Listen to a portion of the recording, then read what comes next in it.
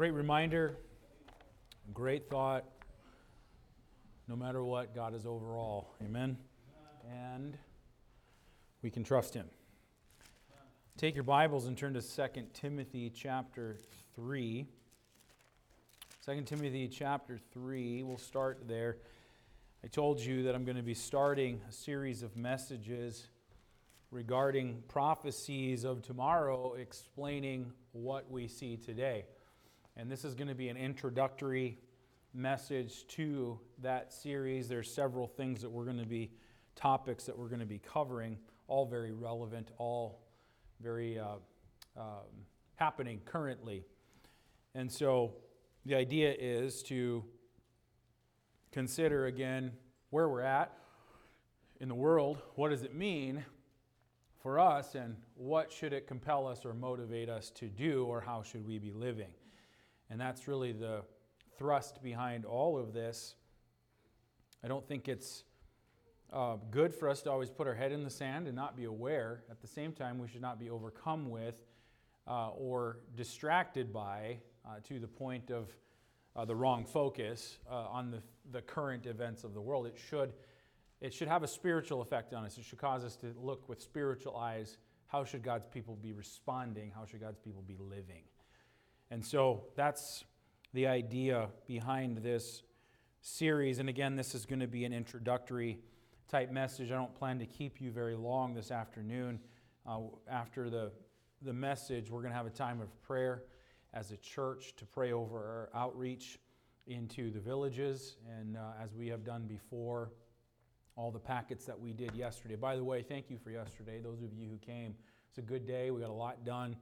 I always enjoy it, just serving, talking, fellowshipping, serving the Lord together with a common purpose and a common goal. It's always encouraging to my soul, and to see how many of you participate and be a part of that is a blessing to me. So thank you for that. But we're going to spend some time praying over that today, and all of our packets are going to be up front here. And I'm going to have you come up to the front, and like we did before, and just spend some time praying together that God would take His word and that it would find lodging in people's hearts, that the Lord would open doors to us, amen, that nobody can close as we seek the Lord to do His will and His work. So we're going to do that after the preaching this afternoon, okay? Then there's going to be some practicing, choir practice and children's practice and all that, I believe, for the Christmas program. So we've got some things going on this afternoon. But I want you to start with me in 2 Timothy 3. In verse 1, "This know also, that in the last days perilous times shall come." That's a verse that we read typically, and maybe you're not this way, but I have found myself, at least in the past, to sort of think this way, even though maybe I don't intend to do it. It just sort of happens. It's a verse that we read that we sort of look at as something way out in the future, okay? In the last days, perilous times shall come. Oh, we know that. But that's not going to happen in my lifetime. That's kind of how we approach verses like that. We believe it's to be true, but not necessarily the reality of where we live. Does that make sense? You follow what I'm saying? We're sort of insulated in America, and we have a wonderful life that we live. And so, yeah, I believe that to be true. But I just don't necessarily feel like I'm going to live through that or living in it. Well, it's interesting when you look at the words, the last days, perilous times shall come. Of course, this was written 2,000 years ago, but that shall come may actually be now. And the word perilous, it means troublesome, it means dangerous. In the last days, troublesome, dangerous times, difficult times will come. The next verse says, "For men," here's why, "men shall be lovers of their own selves, covetous, boasters, proud, blasphemers, disobedient to parents, unthankful, unholy, without natural affection, truce breakers, false accusers, incontinent, fierce, despisers of those that are good, traitors, heady, high-minded, lovers of pleasure more than lovers of God, and then some even having a form of godliness, but denying the power thereof, from such turn away. The last days, difficult and dangerous and troublesome times are going to come. Why? Because then he gives a description of what people are going to be like. Now, again, we read a verse like that and we think that possibly that's in the days to come. We believe it to be true, but not necessarily living in the reality that that could be starting or is now. But you know what? If you take a look at the news, even for a little bit, it seems as though anytime you pay attention or you look at it, every story becomes more distressing than the one before it. For example, in the last year and a half, in America, we've watched some pretty crazy things happening. For example, we've watched cities burning to the ground, basically. And we've watched people standing in the streets chanting those very phrases to burn it all to the ground. That's their intent. You know, groups like BLM and Antifa, they are lauded as heroes by the media because they're out there, quote, protesting inequality, etc., when in reality, they're nothing more than rioters and looters who are bent on destruction. That's what we've been watching. And you know what? Even if there were, you might have some sympathy for some people because they might feel like they have a legitimate cause. There might be some in that crowd who actually feel like they have some sort of a legitimate cause. But you know what? They are aligning themselves with anti-God, Marxist, fascist organizations who are bent on destruction. I mean, if you don't believe that, go look up even on their own websites the organization's beliefs. They're aligning themselves with those kinds of anti-God, Marxist, fascist groups. And then, in the midst of all of that, you've got thugs and you've got criminals who are going to join in because they get a chance to riot and loot and cause destruction. And so even if there was some who had a legitimate cause that they felt like they were standing for, the thugs that burn and destroy completely overshadow anything that they might stand for. And the sad part is this: they've all been duped. And they're all being used by a different set of people, by those who are pushing an agenda that is aimed at dividing the culture in order to control it and to destroy it. That's what's really going on. Notice some of the words of even verse 3, for example. Verse 3 gives, it's all part of the mix here of describing what people will be like. Verse 2, the very first thing says that men shall be lovers of their own selves. I don't think we would ever even debate over the fact that right now in America and even across the world, people are so haughty and high-minded and self-centered. It's self-serving, straight across the board. That's how people are. But we don't have the time to look at all of these, but let's just look at a couple in verse 3. The first one is without natural affection.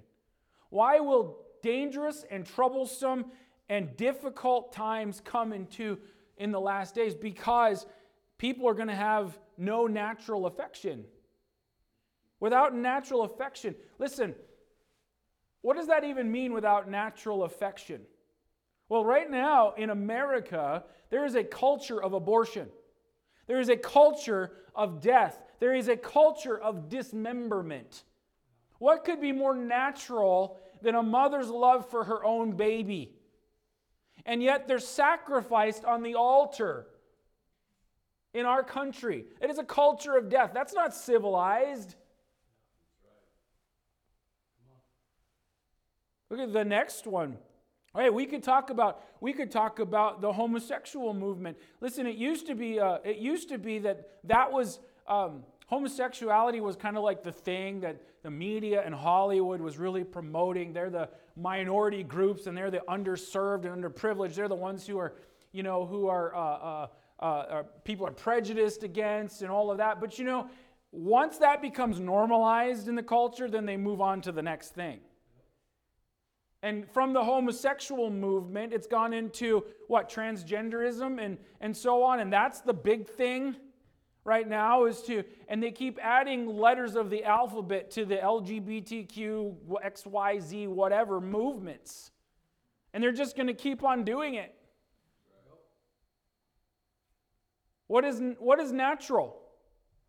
That God created a man and God created a woman.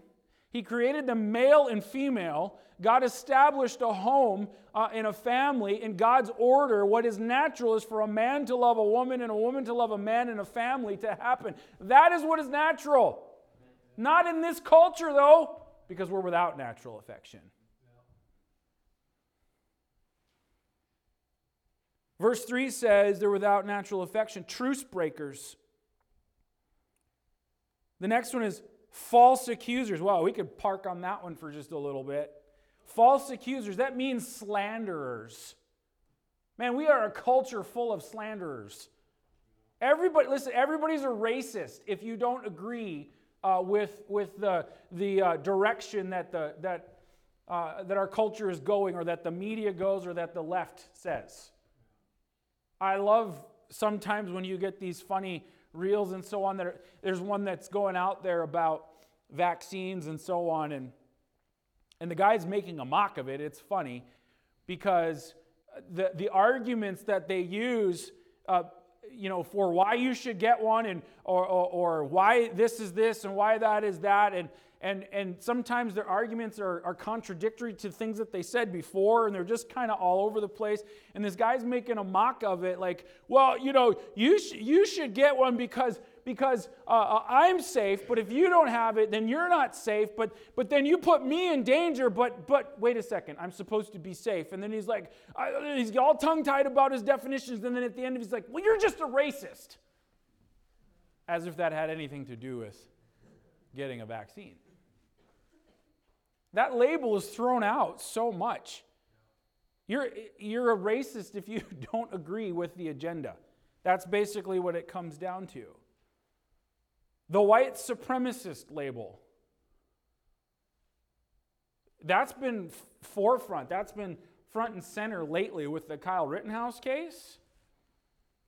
President Biden has likened Kyle Rittenhouse to a white supremacist. I was just watching this yesterday, back when former President Trump was debating against soon-to-be President Biden. In those debates, the moderator, who was a Fox News analyst, by the way, was just berating President Trump because he wouldn't denounce, to their satisfaction, white supremacist groups.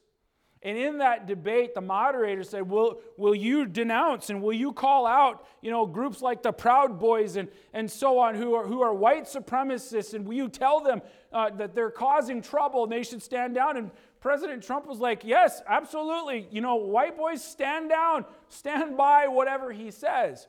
Well, in the very next frame, they run an ad that President Biden was putting out on national news and national advertising for his presidency, and they're talking about Kenosha. They're talking about the protests in Kenosha, and here's Kyle Rittenhouse's face right on the front of that ad that Biden was running, claiming him or likening him to white supremacist groups. Well, as the facts start to come out and as things start to unfold, there's no chance that Kyle Rittenhouse was actually a white supremacist. Not a chance. But he's being slandered as that because it fits the narrative, it fits the agenda. Okay? We're a country and a nation and a culture of slanderers, false accusers. Look at the next one. Incontinent. That word literally means no self-control. Why will dangerous and difficult and troublesome times come in the last days? Because people will literally have no control, self-control. Why do you see rioting, looting, robbing? Listen, over anything, any little thing becomes an opportunity to riot. But we're protesting. Right? The next one. Fierce. Why will dangerous times come? Because people will be fierce. You know what that means? It means savage. People rioting, looting, burning, even killing. Acting like savages. Like even just yesterday in Portland, again, Portland's there in the news, they're rioting in the streets over the verdict of the Kyle Rittenhouse case. And on the news, the news clip that I saw, there was a mob of people who were screaming and shouting, and there was this group of police officers. There probably was maybe 15 to 20 police officers in this group. They were all in formation. They were all decked out in riot gear. They had their weapons, their firearms, and everything. And here's this group of police officers, maybe 4 wide and 4 deep, who were all backing up together in formation, and this mob of people was backing them into a garage, shouting and screaming and hollering and like pushing at them, and they're basically completely helpless to actually enforce any law. They're basically in a position where they're just going to have to defend themselves. But the moment that they reach out to defend themselves, guess what's going to happen? So all they can do is back into a garage and close the doors for protection. Mob rule. Acting like savages. No self-control.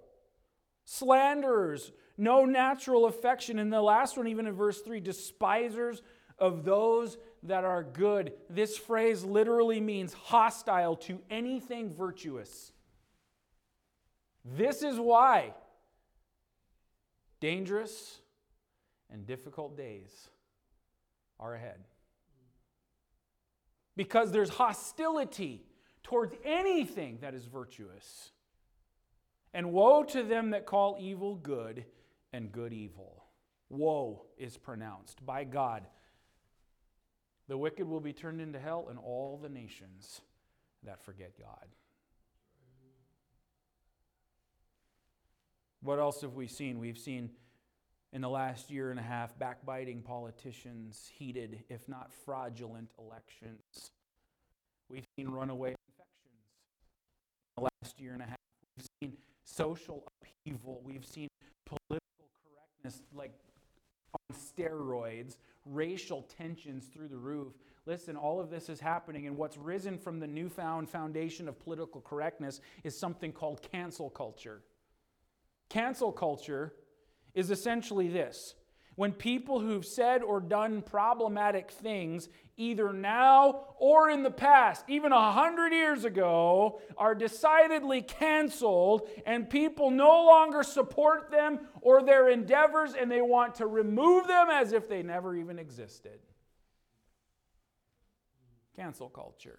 We're going to talk about that in depth in one of the messages in this series. But this is why in the last days difficult, dangerous, troublesome times shall come.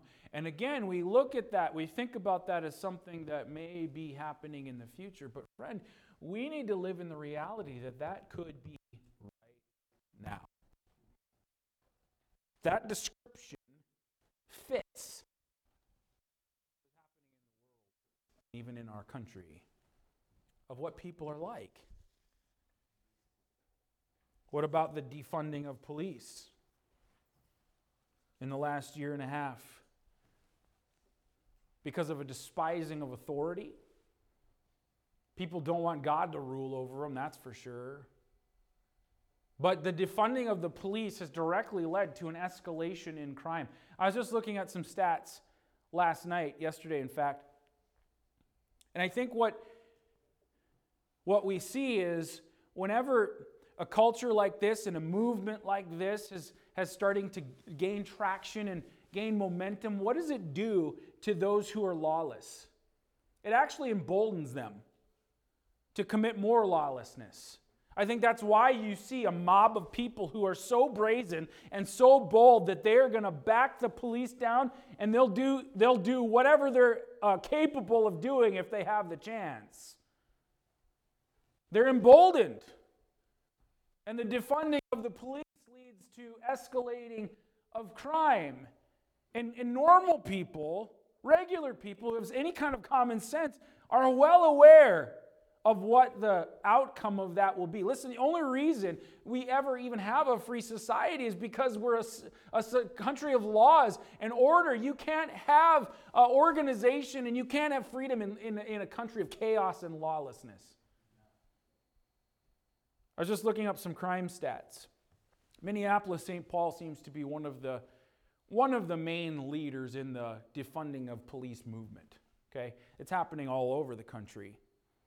But Minneapolis, St. Paul seem to be one of the forerunners in it. And so I started looking up some crime stats in Minneapolis, St. Paul since defunding of police. Get this. The homicide rate in Minneapolis jumped 70% since defunding of police efforts began 1 year ago. In 1 year, the homicide rates jumped 70%.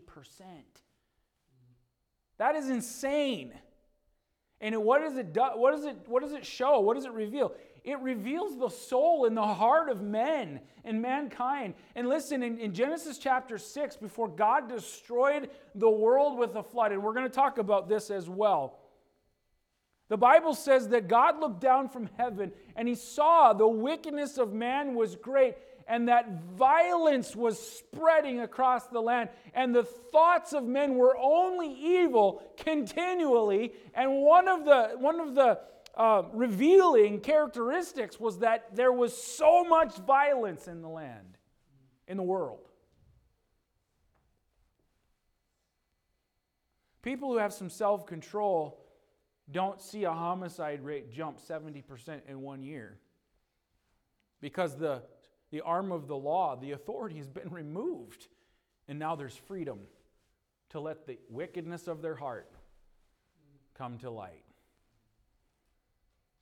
I thought this was funny, but very sad at the same time. Along with those crime stats in Minneapolis, there was a little sidebar in it that it was just called crime data. And basically what that was doing, it was rating U.S. cities as, most dangerous places to live. Which, by the way, Anchorage, Alaska was number one on the list. That's a little skewed because of how they work the numbers and so on. Nevertheless, a very dangerous place to be per capita. But in that rating, they give cities a rating of 100 being the best, obviously one being the worst. Minneapolis had a rating of 3. 100 being the safest. I started to chuckle just a little bit. I used to go there all the time.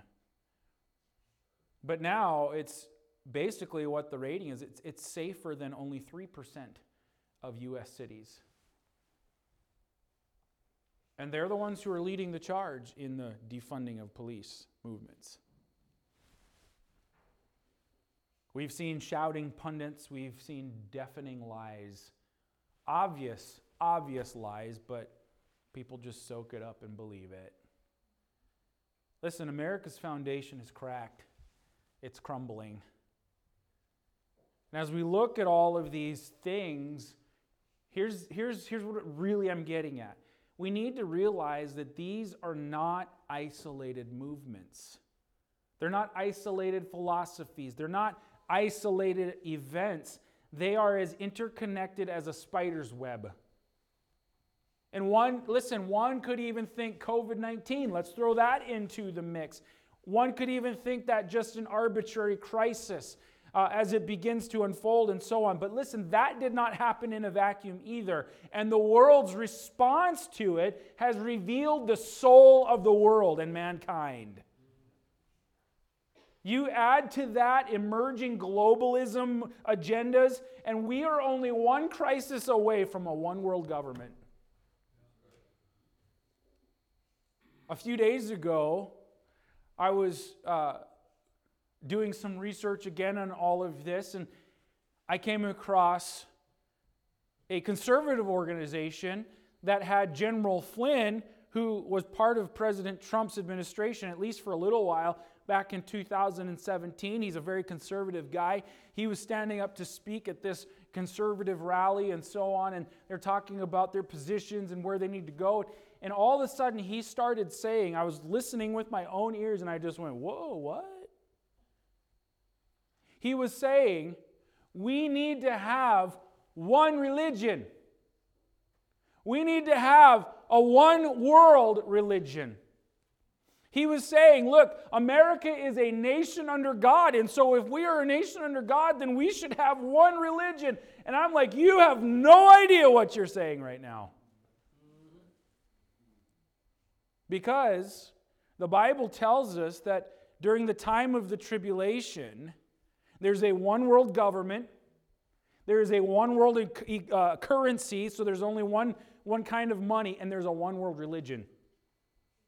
On top of that, what we see unfolding now is something called Chrislam. Have you heard of this? Chrislam?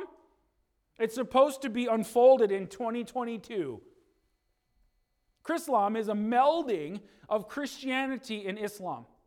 And they've even built this huge, almost like a fortress, but it's like a complex, that half of it is Christianity, half of it is Islam, and the idea is that we can live together in harmony and unity under Chrislam. I'm telling you, the world is moving at an alarming rate towards what the Bible describes will be the way things are during the tribulation. So we look at all of that, and what I'm saying is, these are not isolated movements and philosophies and events. They are all interconnected. And we read in 2 Timothy 3 these descriptions. And if you just take a minute, you can look and you can see the degradation of our culture. It really does seem like every member is a lover of self, a lover of money, a lover of pleasure, eager to cancel anyone that doesn't agree with them. That's what it really looks like. And that translates, friends, a despisers of those that are good. Hatred or animosity or hostility toward anything that is virtuous. It translates then into persecution for Christian people. That's already happening across the world. But there's certainly an eroding of religious liberty here at home that will ultimately probably lead to the very same thing. Culturally, we see division. We see political unrest. We see racial tensions. We see the rising tide of socialism flooding our land. Simultaneously, you look at what's happening out in the world. You look at events in the Middle East. The Middle East is turning into a powder keg again, even as we speak. You throw in a worldwide pandemic into that, and what do you have? You have a world that is plunging full on into chaos. You know I'm right. Not that I'm right, you just see it happening. But we need to think about it in real terms. In real terms. Not as future possible events, but the reality of the day that we are actually living in. But then as we look at that, I'm not trying to get you to look at all of that and then be really discouraged. Because we look at all of that, and some might be discouraged. But as God's people, we should refuse to be discouraged. Listen, this is not a time to retreat. It's a time for us to start living by biblical conviction.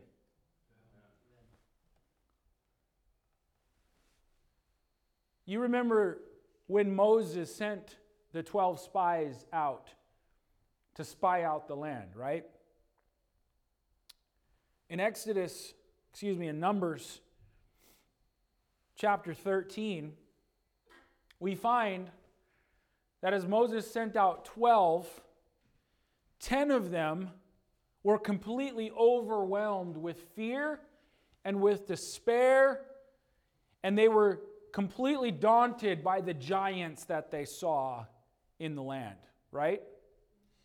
Numbers 13:31 says, "But the men that went up with him said, We be not able to go up against the people, for they are stronger than we."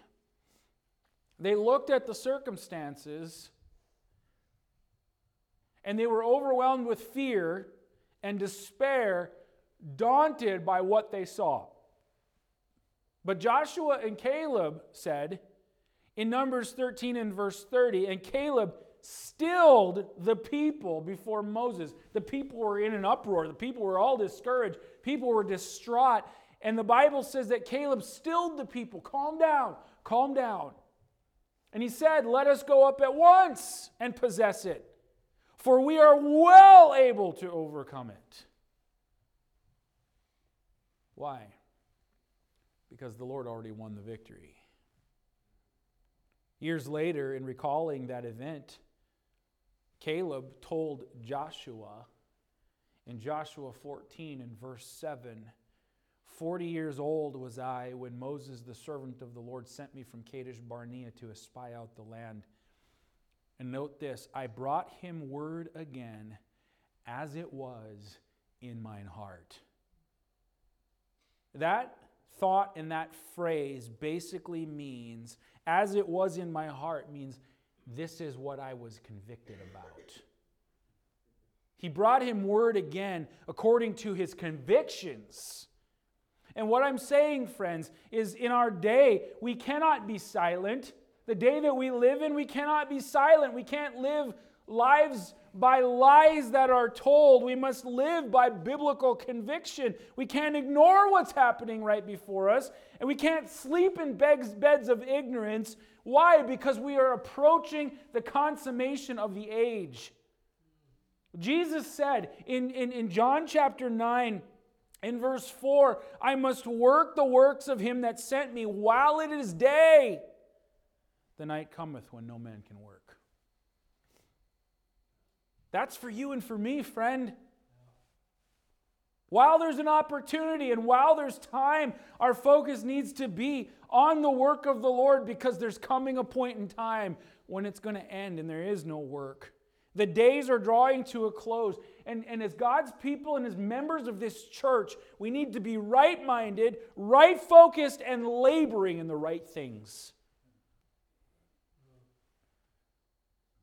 In this series of messages, we're going to be looking at several prophetic issues that are as current as tomorrow's news.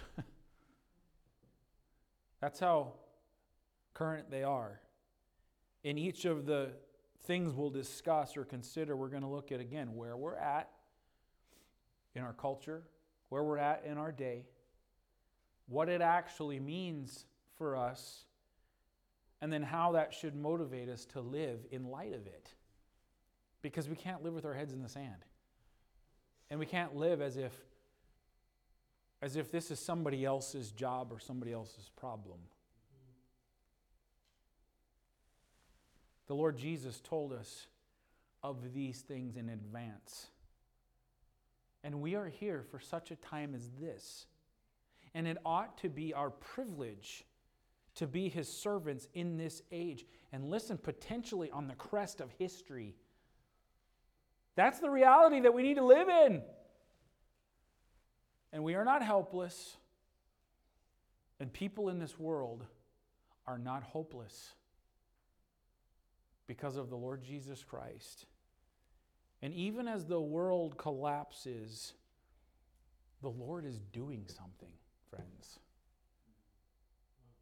So, as God's people, we can say something. We can do something. We can pray something. We can preach something. We can live by the conviction of the Lord Jesus Christ so that this world sees light and hope. That better be how we're focused.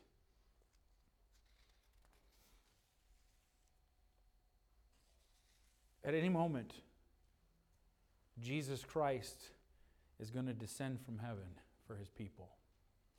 That's the doctrine that the Word of God portrays to us concerning the rapture. It's imminent, any minute. That's what we're to be looking for. It doesn't seem like we have long to wait. But until then, we need to understand what the age requires. And we need to do as the Lord commands. Take your Bible and look at Ezekiel chapter 8, and I'll finish up here with some thoughts from this passage. But in Ezekiel chapter 8, one of the strangest stories of the Bible here.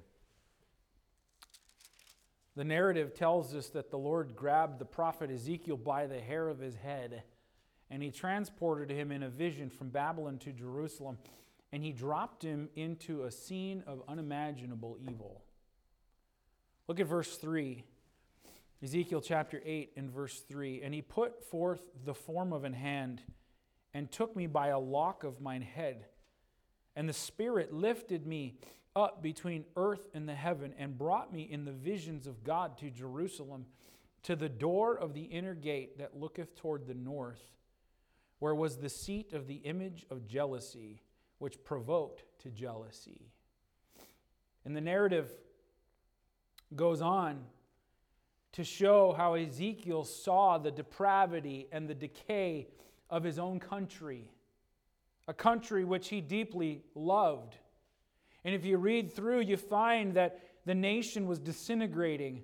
But God still gave him a work to do, and God commissioned him to be a watchman on the wall in the middle of his decaying country and culture.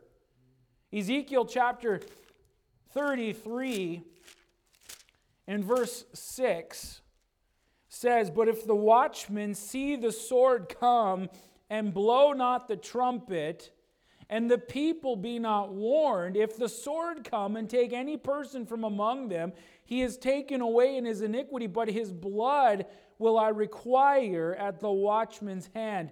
So thou, O son of man, I have set thee a watchman unto the house of Israel. Therefore thou shalt hear the word at my mouth, and warn them from me. God commissioned him to be a watchman for the house of Israel. And if the watchman doesn't do his job, he's accountable.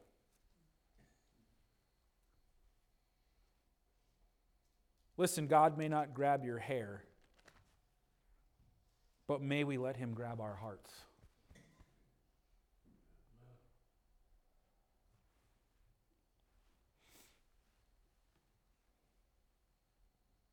And may he show us again, afresh, the triumph and the power of the gospel of Jesus Christ to convert a life, to change a culture. We can fight some battles, but we better be fighting the right one. I'm going to read for you something that a preacher friend of mine wrote. I thought it was good. John 4:35 says, Say not ye, there are yet 4 months, and then cometh harvest.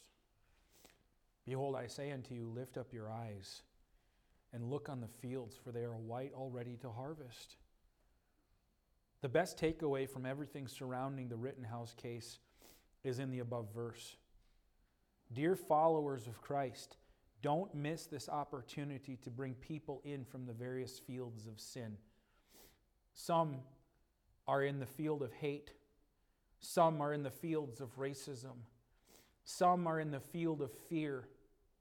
Fear of losing their lives, losing their weapons, losing their freedoms, losing their cultural identity, losing their political system, losing their possessions, etc.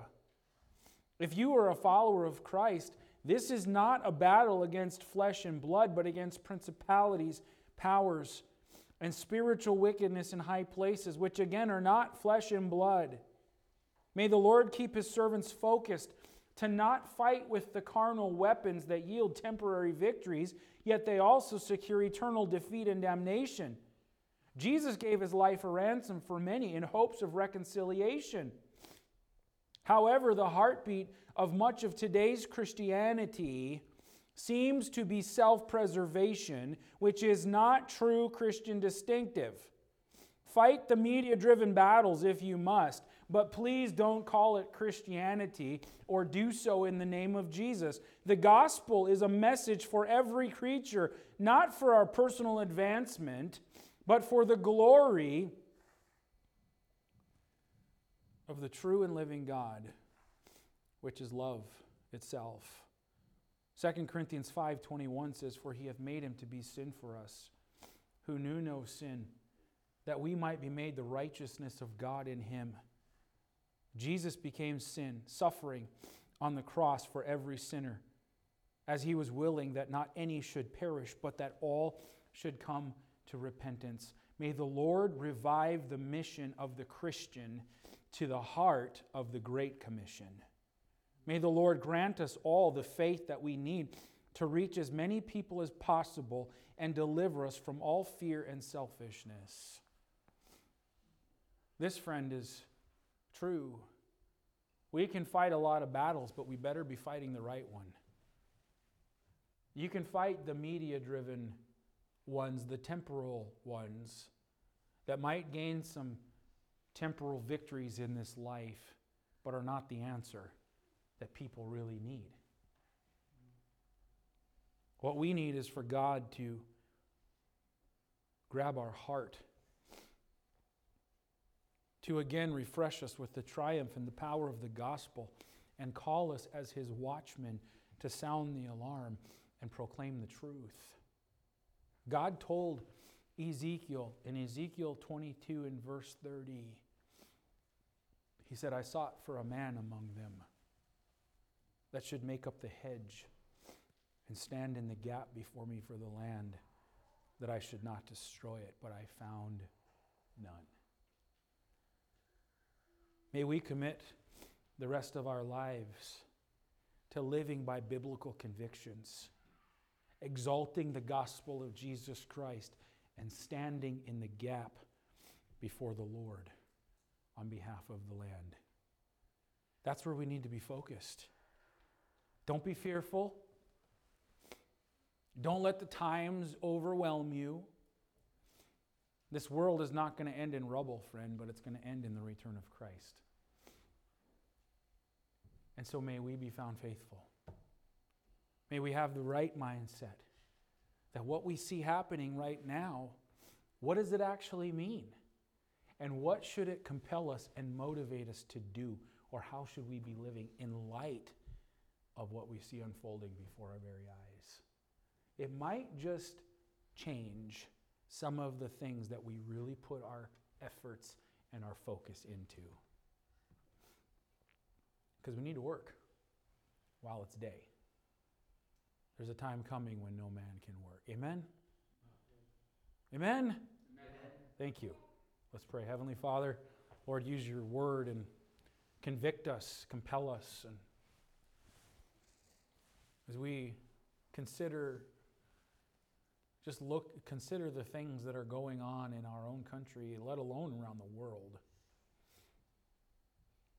it really seems as things are starting to really come together at an alarming rate, how quickly things change. And our thinking needs to be right. Our perspective needs to be right and clear that we are here for such a time as this, the age that we are in. God has ordained and He's put us here for a reason. And whether the Lord comes back tomorrow or in 10 years or in 50 years or in 100 years, Lord, I pray that we would be committing the rest of our lives to live by biblical conviction, to be a light in this world, to not fear the temporal things. We can fear losing our guns and losing our freedom, and we can fear losing our culture. We can fear losing our system. Those are all temporal things. And Jesus said, even in the face of persecution, don't fear what men can do to you. Fear God, who can destroy both body and soul in hell. And even as God's people, we need, again, a healthy fear of God, respect and honor and awe that compels us to live according to your will, how we ought to. And as we'll see in other messages, the Word of God teaches us, seeing that all these things shall come to pass, what manner of persons ought ye to be in all holy conversation and godliness. Lord, grip our hearts. And by your grace, help us to do your will. In Jesus' name, amen.